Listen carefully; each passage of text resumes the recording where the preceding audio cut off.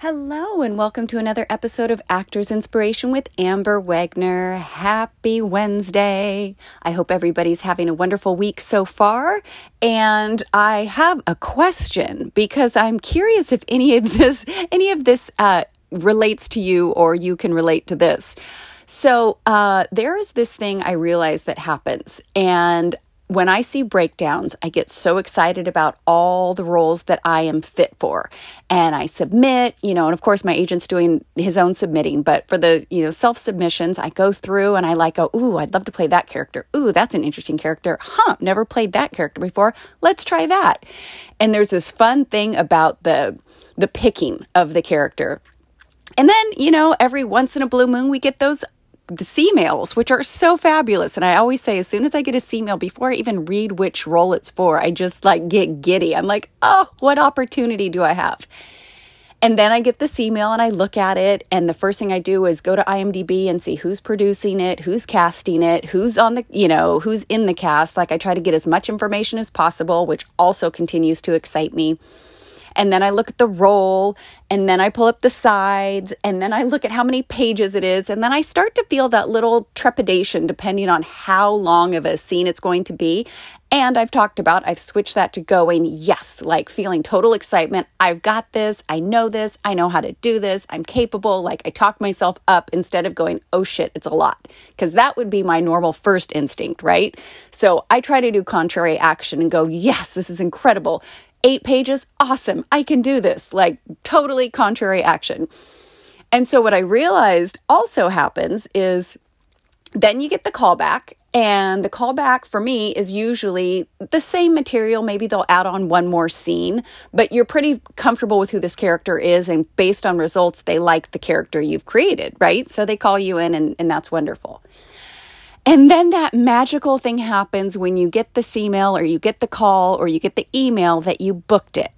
And then it's like fireworks. Oh my God, I booked it. I'm so excited, right? And then the work begins. And I spoke about it briefly yesterday, but it's a real thing for me where I also have to do that contrary action going, yes, I'm so excited to create this character. I'm so excited to spend the next week doing nothing else but diving into this work and creating this person. But it is amazing how much work it is. When you get a script, then you've got the work to do, right? There's so much, however it is, whether you are a visualization type of person, whether you write out the script, whether you glib lines, whether you do all of the above, the amount of work it takes to take in a script and get it in your body. It's a lot of work, and thank God I love the work. Thank God I enjoy this process and I enjoy this character, even though she's dark. I'm excited to dive into her. But that's my question for you today, and I would love to hear your feedback about your process and if you ever get those tinges of yes, it's so exciting, and oh my goodness, I have a lot to learn. It's so many mixed emotions in one booking that it's incredible. That's just my experience, and I'm curious about yours. And then to switch gears, I want to talk. I know I keep talking about Patricia Heaton's book, but I'm telling y'all there are some serious nuggets in this book. At least there are for me, and I'm going to continue sharing them with you because they're enlightening to me. So she has this one paragraph where she writes about laying down the dream. And she says, letting go of something you love is never easy. Being willing to release a dream, to bury it like a seed, takes faith and trust. Somehow, a farmer trusts the process of planting a seed, and when he lets go of what he has in his hand, he knows he will get a harvest in return. After all, a seed is really just potential. The question is, in our own lives, are we willing to let go and trust the process? She goes on to say, I got to the point when I was auditioning that I couldn't just control my nerves because every role meant so much to me. Each opportunity felt like it would make or break me, and I carried a lot of insecurity and frustration about it all. The irony of the situation was that I believed deep down that God created me to be an actor, but I was behaving like it was all up to me to make it happen. I was not willing to let go and trust the process. I was doing it in my way, and I was mad at him for not helping me. It was at this point that acting became more than a passion. It became an obsession. It became the center of my life. Today, people looking from the outside might say, well, acting is the center of your life. It's what you do. You're an actor and a producer.